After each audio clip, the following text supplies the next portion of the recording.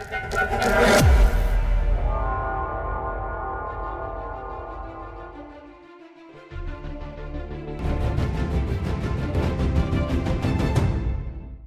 New York judge loses his mind. But it's all just a big distraction because they think we're stupid. But we're not falling for it. Got that coming up. Facial recognition. Here we go again and again and again. And YouTube CEO has completely lost the plot. Welcome to the Jay Sheldon Show. Wednesday is here. We're halfway through the week. Yeah, good on you, me. Good on you and me. All right, we got all that and more coming up tonight here on the show. Just a reminder, our show is brought to you in part by Blackout Coffee, the best small batch, fresh roasted coffee you will find anywhere, with a company that supports our traditional conservative values, American values. They believe in hard work, honesty, integrity, and they make an amazing cup of coffee. Check out the link in our show notes and use promo code J20, J-A-Y-20 at checkout, and you will get a 20% discount off your first order. That's a lot for this amazing coffee. All right. Yeah, it's just getting weirder and weirder. A New York judge. We're going to talk about the money for Ukraine. That's our main topic tonight, but we'll get to that in a minute. I wanted to start with this because it's fresh out of the box. A New York judge ruled that Trump inflated his property values, including Mar-a-Lago, which the judge has determined is worth between $18 and $27 million from 2011 to 2021. Now, to put that into perspective, neighboring homes on 0.28 to 0.89 acres, not even a full acre, are listed for between 18 and 40 million. Mar-a-Lago is a 20-acre property, right in the middle, worth less despite being 20 to 70 times larger. Real estate circles in Florida are laughing at this. Here is a look on this map of some of the home values. 0.99 acres, $37.5 million. 23 million for 0.44 acres, less than half an acre. Wow. 25 million for 0.39 acres. And there is Mar-a-Lago at 18 million for 20 acres. Yeah. This is the kind of crap they're just gonna keep shoving down our throats because they think we're stupid. There's more on this story, too. There's an entire article here from the Epoch Times. I put that in the show notes tonight so you can read up on it if you want to know more information. The judge ruled former President Trump and his company liable for fraud. It's just so much crap, and it just doesn't stop. And there is a reason. There actually is a reason behind all this garbage that's going on. And I will tell you what that is in just a bit. I got lots of links in the show notes on this Trump thing. Here's one from Donald Trump Jr. If my father tried claiming the property was worth 18 million, he would probably then get charged with trying to underpay his real estate taxes. They set the game up so it's always lose-lose in these blue states. If you don't abide by their narrative, they will target you. More from Cernovich there. And, of course, there you go. That's a picture of Mar-a-Lago. Yeah. 40 acres. Now, it just so happens, as this went out today, word on the street was there is proof that Joe Biden had $250,000, I guess, wired directly to his home address from the Chinese Communist Party. Yeah, that would be treason. That would be a high crime.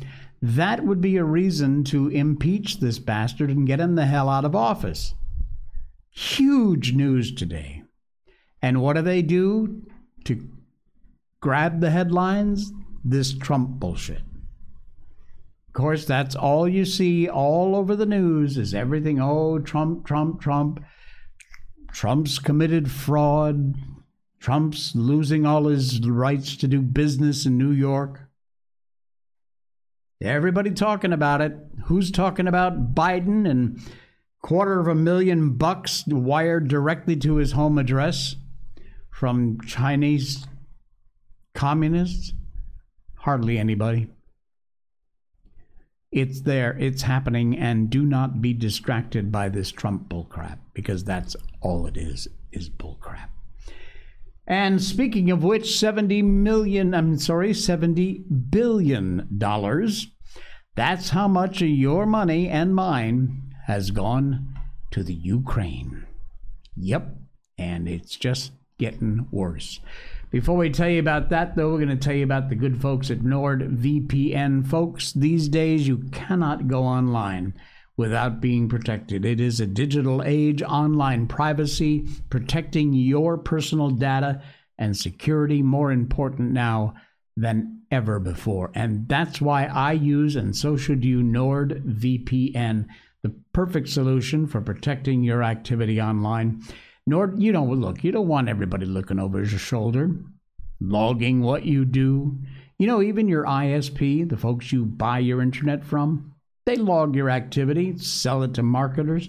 You can browse the web securely, privately, without worrying about hackers, snoopers, even your own ISP, tracking your online behavior.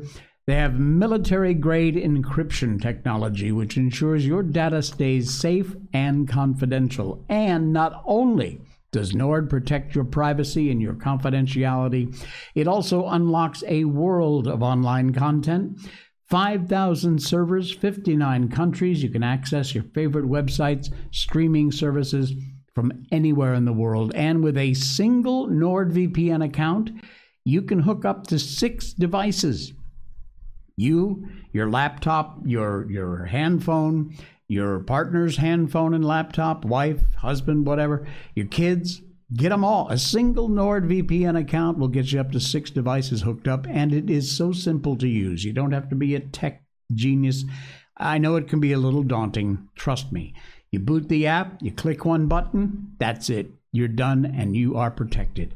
NordVPN, use the special link which is down there in our show notes for NordVPN, and you will get yourself an incredible deal on this service that really nobody should be online these days without it, because it's just that important. I'm telling you. All right.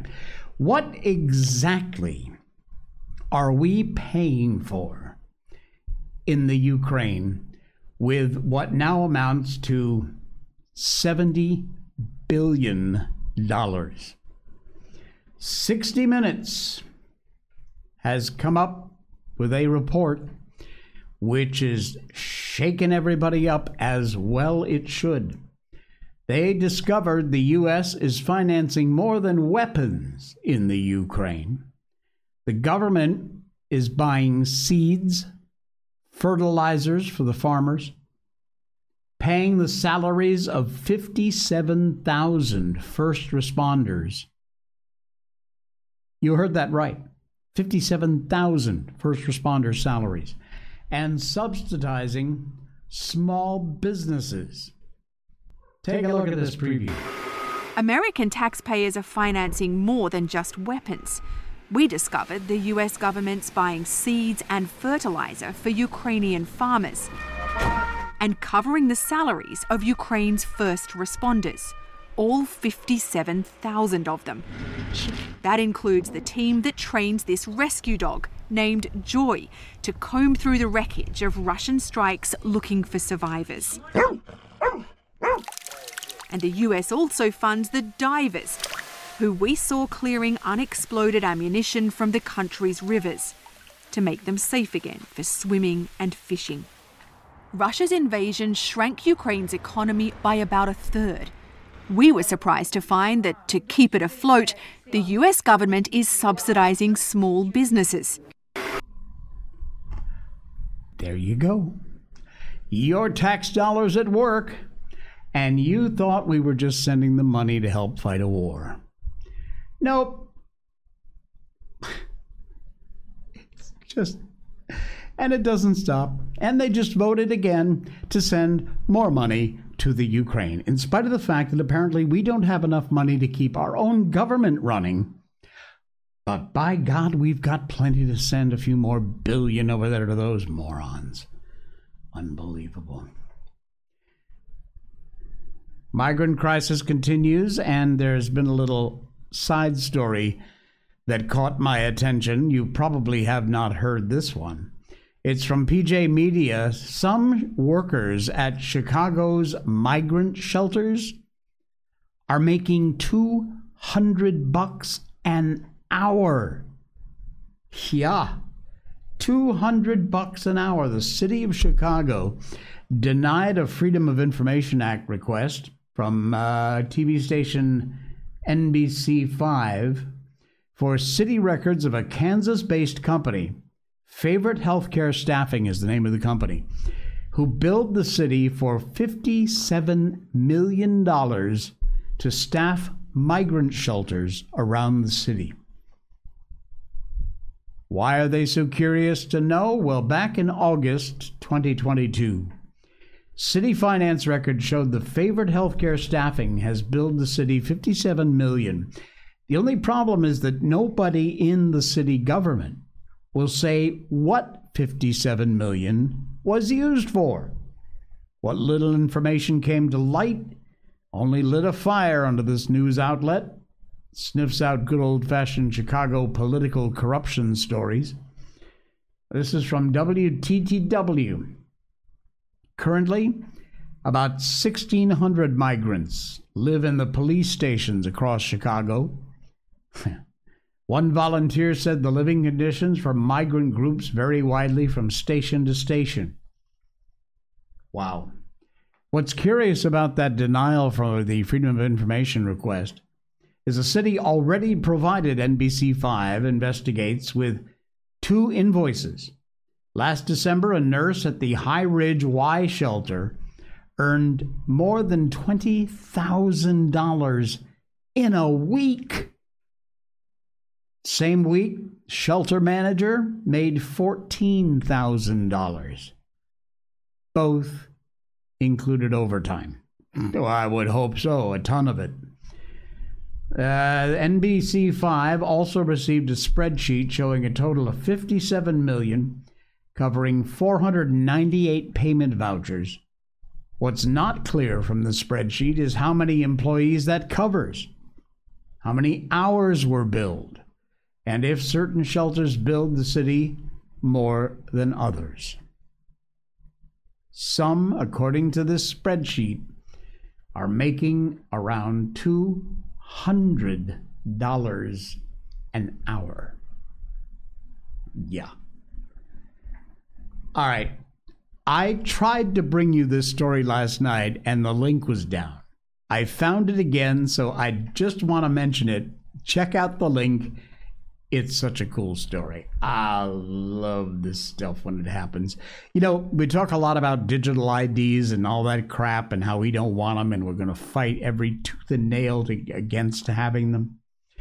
Well, tracking may not be the worst thing on earth in a few limited circumstances, like this one.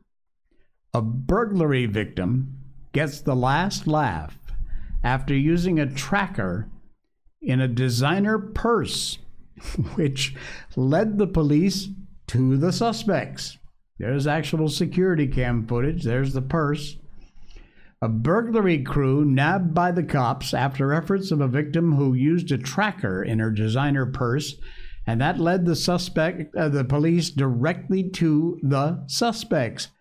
LAPD said the victim of a burglary saw the crew at his home through surveillance video, also through the sudden movement of the tracker in the purse. Went to the location of the tracker, witnessed the crew working at another house. The car he saw there matched the description of the car he saw at his house. He'd already seen surveillance footage. He saw the same vehicle parked in front of a house. Then he saw them fleeing from a house with property put inside the car and quickly driving away.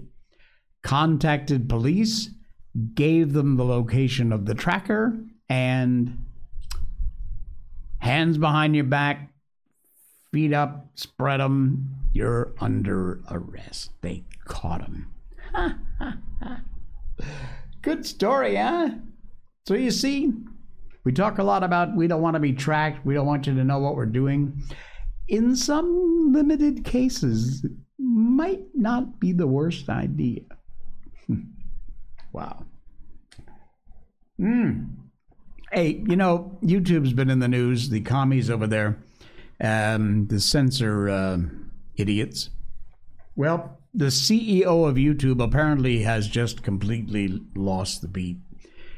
This is an article from reclaimthenet.org. YouTube CEO says, quote, "My number one responsibility is keeping our ecosystem of creators and viewers and partners safe." Yeah. Okay. Maybe you should skip the ice cream bar and try the salad bar next time. During an interview with CBS Mornings, YouTube CEO Neil Mohan framed the platform as a, listen to this crap, as a place where all creators can be heard, before discussing how it censors in the name of safety and stacks the decks in favor of legacy media outlets. He watched YouTube's famous first upload, Me at the Zoo, before saying, "It reminds me of where YouTube came from." Continued to say, "In some senses, we are exactly the same as where that video started. We're a place where our objective, our mission, is to give everyone a voice and show them the world. Unless your name is Russell Brand, Dan Bongino, a host of other Matt Walsh, who, you know, say things you don't like or your masters in the government don't like, in which case you demonetize them, deplatform them, and just get rid of them."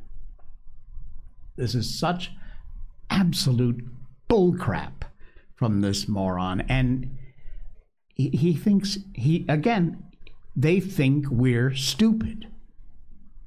They do. They just absolutely believe we're going to buy this crap when it is so obvious in your face that they couldn't possibly care less. They just think we're all that foolish. Wow. Facial recognition is back in the news. The number of people arrested after facial recognition that were wrongly accused is growing. We're going too far too fast, folks. I warned you. Facial recognition errors are growing. The number of people arrested falsely. Renewed scrutiny over the deployment of facial recognition technology by law enforcement arises as an innocent man, misidentified and subsequently incarcerated because of it, has brought forth a lawsuit. Well, thank God for that. This event underscores the ever-evolving tensions between advanced technology and personal privacy, which ought to be paramount above everything else.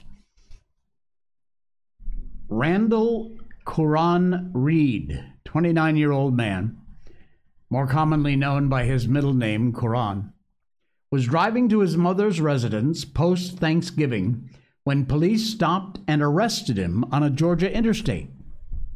Much to his chagrin, Curran learned he was a suspect for crimes in Louisiana. He's never been to Louisiana in his life. Held in custody for multiple days, 4 other individuals, including a woman 8 months into her pregnancy, falsely accused of carjacking, all because facial recognition thought it recognized them and put out an alert. Until this technology is absolutely perfected,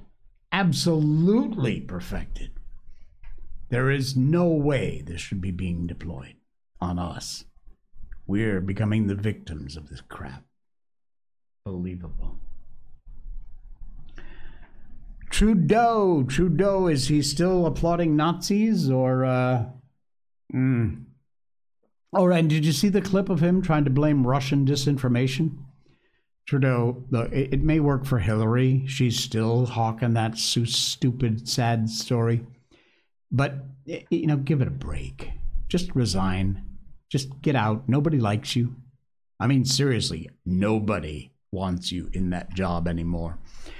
Well, this was an interesting story. It's from the Post-Millennial. Trudeau's plane may have been full of cocaine during the G20 summit, according to a former Indian diplomat. Yeah. A former Indian diplomat claimed there is a credible rumor that Canadian Prime Minister Justin Trudeau's plane, the recent G20, was chock full of cocaine running all around my brain. Deepak Vohra, former Indian ambassador to Sudan, made the claim on Monday on Indian television, also saying Canada's leader has definitely gone insane. You'll get no argument from me about that. When Justin Trudeau came to India for the G20 this month, his plane was full of coke. He did not come out of his room for 2 days. He claimed that police dogs discovered the coke on Trudeau's plane during the G summit earlier this month.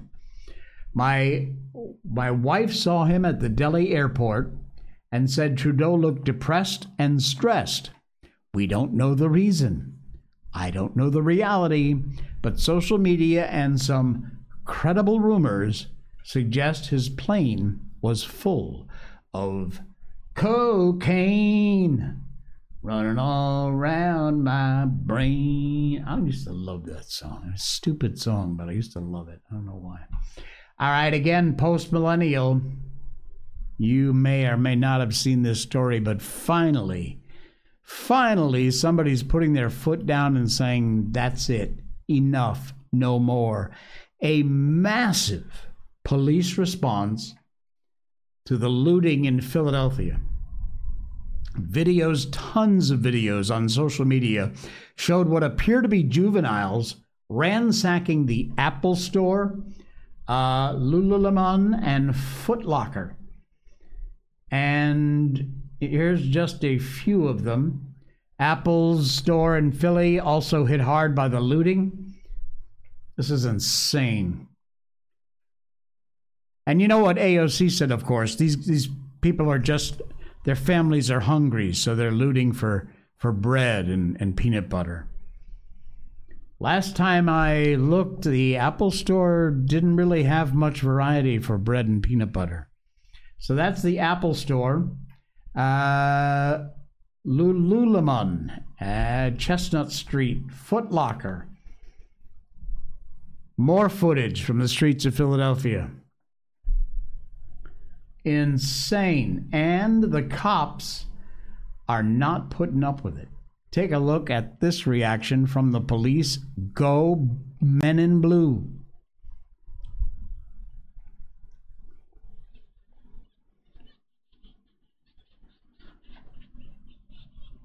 Bust them. Look at that. Yes. That is exactly what should have been going on for a long time and should be going on in cities across this country. Arrest them. Give one or two of them 20 years in jail. That'll stop them right quick. Once word gets out, no more bullshit, you loot, you are going to prison for 20 years. No questions asked and no parole. You put a couple of people away like that, this will end right quick. At least in Philadelphia. Good on Philadelphia cops. They are, they're doing it right. They're busting people left and right. Spicy. Spicy. Good to see the cops doing some stuff over there. All right. I got one more for you before we get on with Lord of the Flies, our book we're reading. And this is kind of funny, kind of not. There is sound. I'll put the sound up. Do you like spicy food? I do. I really do. There's different kinds of spicy, though. There's Mexican spicy, Thai spicy, Chinese spicy, Sichuan cuisine and stuff. Every spiciness has a different sort of spicy. I'm a fan of Thai, so I love Thai food. Spicier the better. I make a tom yum that'll knock your socks off. But anyway, don't smoke the spices. I think that's probably the best thing I can say about the video you are about to see. This is from the F Around and Find Out department. Take a look and a listen. This guy's got some sort of bird chili. So, this is my bowl. Oh my God. He's just going to rip a chunk off of this. Opening it up. Stuff it in there. Ooh, it's nice and oily. And he's going to smoke it. I'm just going to see what happens. I'm not going to say I'm going to be able to bong rip this whole thing. Oh my God. I don't know what's going to happen. You have to have... You only live once, and this is the first time I've ever been scared to do something on YouTube. Then don't do it, you idiot. It gets better. Watch this.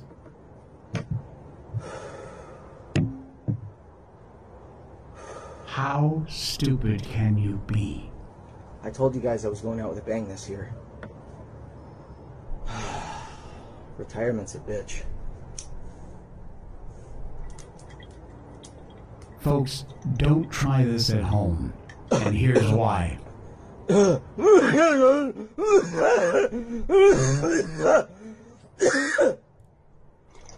He goes back for more.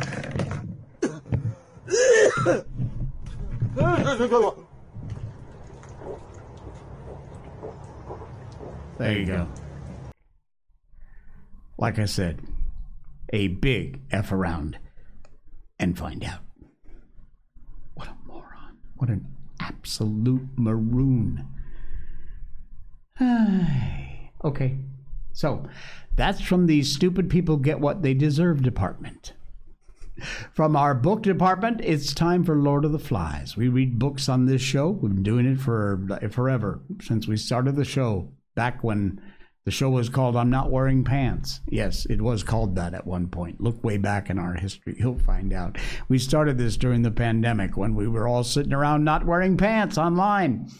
Anyway, we've been doing George Orwell, 1984, Animal Farm, and we moved on to Lord of the Flies. We're still on Chapter 1. We're getting close to the end of Chapter 1, though. So let's continue on now with Lord of the Flies. If Simon walks in the middle of us, said Ralph, then we could talk over his head. The three of them fell into step. This meant that every now and then Simon had to do a double shuffle to keep up with the others. Presently, Ralph stopped and turned back to Piggy. Look. Jack and Simon pretended to notice nothing. They walked on. You can't come.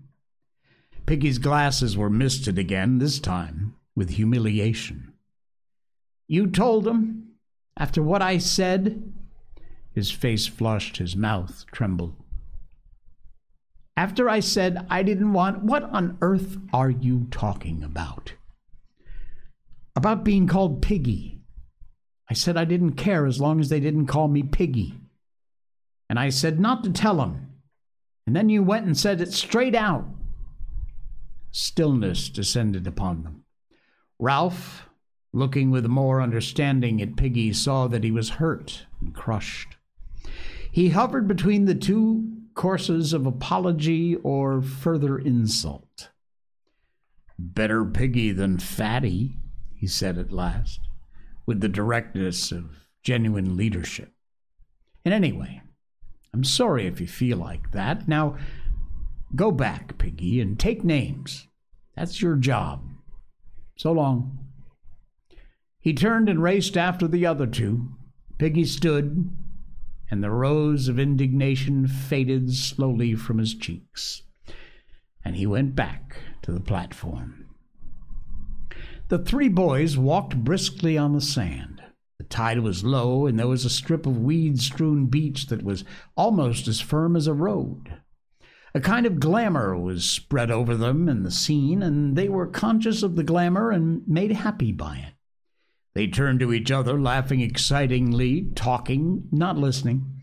The air was bright. Ralph, faced by the task of translating all this into an explanation, stood on his head and fell over. And when they'd done laughing, Simon stroked Ralph's arm shyly, and they had to laugh again. "Come on," said Jack presently. "We're explorers." "We'll go to the end of the island," said Ralph, "and look around the corner. If it is an island." Now, towards the end of the afternoon, the mirages were settling a little. They found the end of the island quite distinct, not magicked out of shape or sense. There was a jumble of the usual squareness, with one great block sitting out in the lagoon. Seabirds were nesting there. "Like icing," said Ralph, "on a pink cake." "We shan't see round this corner," said Jack, "because there isn't one. Only a slow curve, and as you can see, the rocks get worse." Ralph shaded his eyes and followed the jagged outline of the crags up the mountain. The part of the beach was nearer the mountain than any other they'd seen. "We'll try climbing the mountain from here," he said. "I should think it's the easiest way. There's less of that jungly stuff and more pink rock. Come on." Now the three boys began to scramble up. Some unknown force had wrenched and shattered these cubes so they lay askew, often piled diminishingly on each other. The most unusual feature of the rock was a pink cliff surmounted by a skewed block, and that again surmounted, and that again, till the pinkness became a stack of balanced rock projecting through the looped fantasy of the forest creepers. Where the pink cliffs rose out of the ground, there were often narrow tracks winding upwards. They could edge along them, deep in the plant world, their faces to the rock. What made this track? Jack paused, wiping the sweat from his face. Ralph stood by him, breathless. "Men?" Jack shook his head. "Animals." Ralph peered into the darkness under the trees. The forest minutely vibrated. "Come on." The difficulty wasn't the steep ascent round the shoulders of the rock. Excuse me. But the occasional plunges through the undergrowth to get to the next path. Here the roots and stems of creepers were in such tangles that the boys had to thread through them like pliant needles. Their only guide, apart from the brown ground and occasional flashes of light through the foliage, was the tendency of slope, whether this hole, laced as it was with the cables of creeper, stood higher than that. Somehow they moved up. Immured in these tangles, as perhaps their most difficult moment, Ralph turned with shining eyes to the others. "Wacko!" Wizard! Smashing! The cause of their pleasure wasn't obvious. All three were hot, dirty, and exhausted.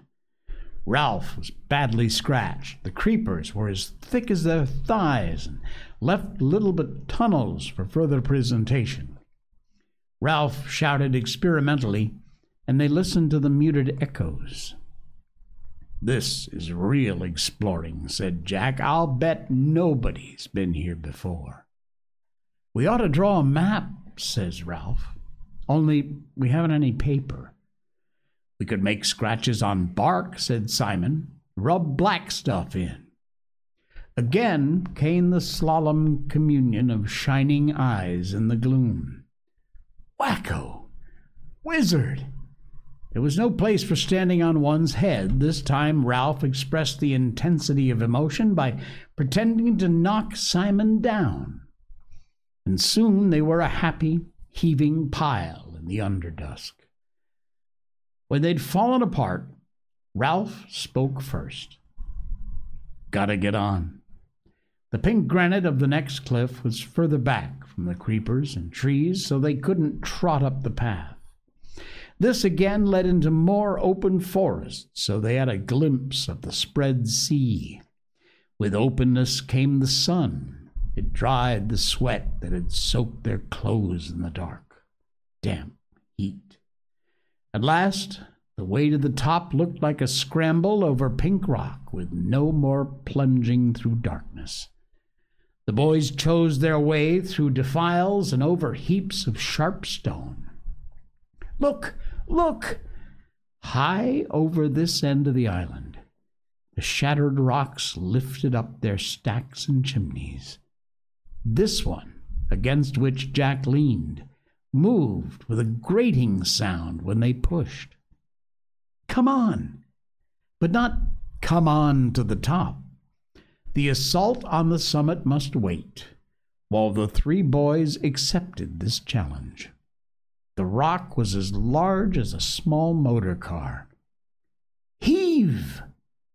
Sway back and forth, catch the rhythm. Heave!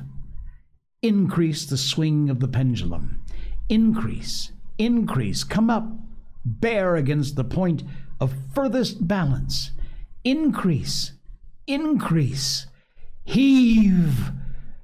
The great rock loitered, poised on one toe, decided not to return. Moved through the air, fell, struck, turned over, leapt droning through the air, and smashed a deep hole in the canopy of the forest. Echoes and birds flew, white and pink dust floated. The forest further down shook as with the passage of an enraged monster, and then the island was still. Wacko! Like a bomb! Weow! Not for 5 minutes could they drag themselves away from this triumph.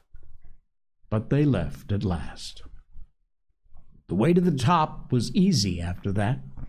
As they reached the last stretch, Ralph stopped. Golly! They were on the lip of a circular hollow in the side of the mountain. This was filled with blue flower, a rock plant of some sort, and the overflow hung down the vent, spilled lavishly among the canopy of the forest. The air was struck with butterflies, lifting, fluttering, settling. Beyond the hollow was the square top of the mountain, and as soon as they were standing on it, they had guessed before that this was an island. Clambering among the pink rocks, with the sea on either side, the crystal heights of air, they had known by some instinct that the sea lay on every side. But there seemed something more fitting in leaving the last word till they stood on the top, could see a circular horizon of water. Ralph turned to the others. "This belongs to us." It was roughly boat-shaped, humped near this end, with behind them the jumbled descent to the shore. On the other side, rocks, cliffs, treetops, a steep slope. Forward there, the length of a boat, a hammered descent, tree-clad, hints of pink. Then the jungle, flat of the island, dense green, but drawn at the end to a pink tail. There, where the island petered out in the water, was another island, a rock almost detached, standing like a fort, facing them across the green with one bold pink bastion.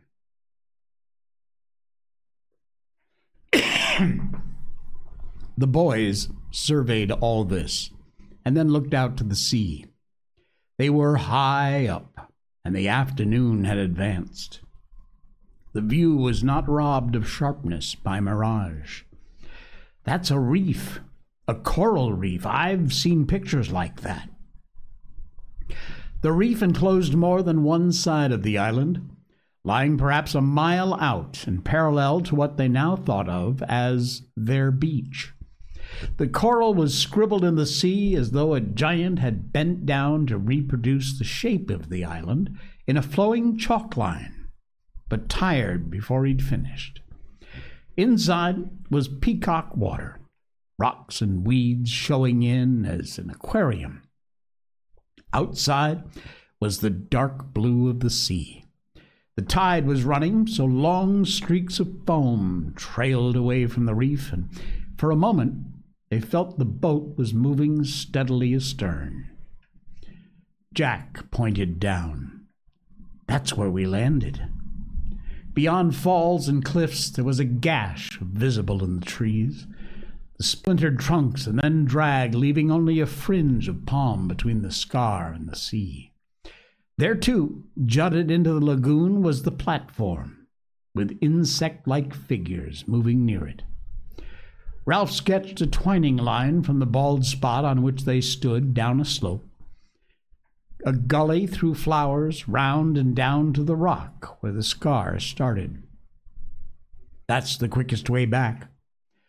Eyes shining, mouths open, triumphant, they savored the right of domination. They were lifted up. They were friends. There's no village smoke, no boats, said Ralph wisely. We'll make sure later, but I think it's uninhabited. We'll get food, cried Jack.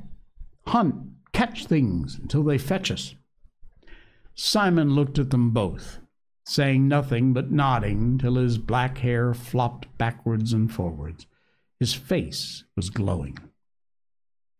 Ralph looked down the other way, where there was no reef. Steeper, said Jack. Ralph made a cupping gesture. That bit of forest down there, the mountain holds it up. Every point of the mountain held up trees, flowers and trees. And now the forest stirred, roared, and flailed.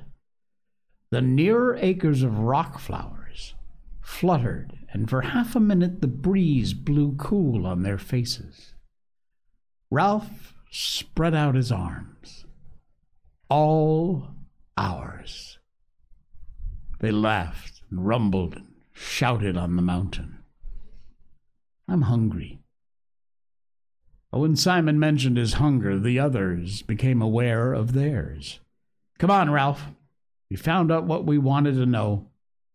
They scrambled down a rock slope, dropped among the flowers, and made their way under the trees. Here they paused and examined the bushes round them curiously. Simon spoke first. Like candles, candle bushes, candle buds. The bushes were dark evergreen and aromatic. The many buds were waxen green, folded up against the light. Jack slashed at one with his knife, and the scent spilled over them. Candle buds. You couldn't light them, said Ralph. They just look like candles. Green candles, Jack said contemptuously. We can't eat them.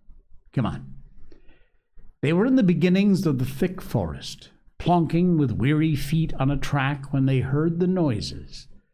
squeakings, and the hard strike of hooves on a path. As they pushed forward, the squeaking increased until it became a frenzy.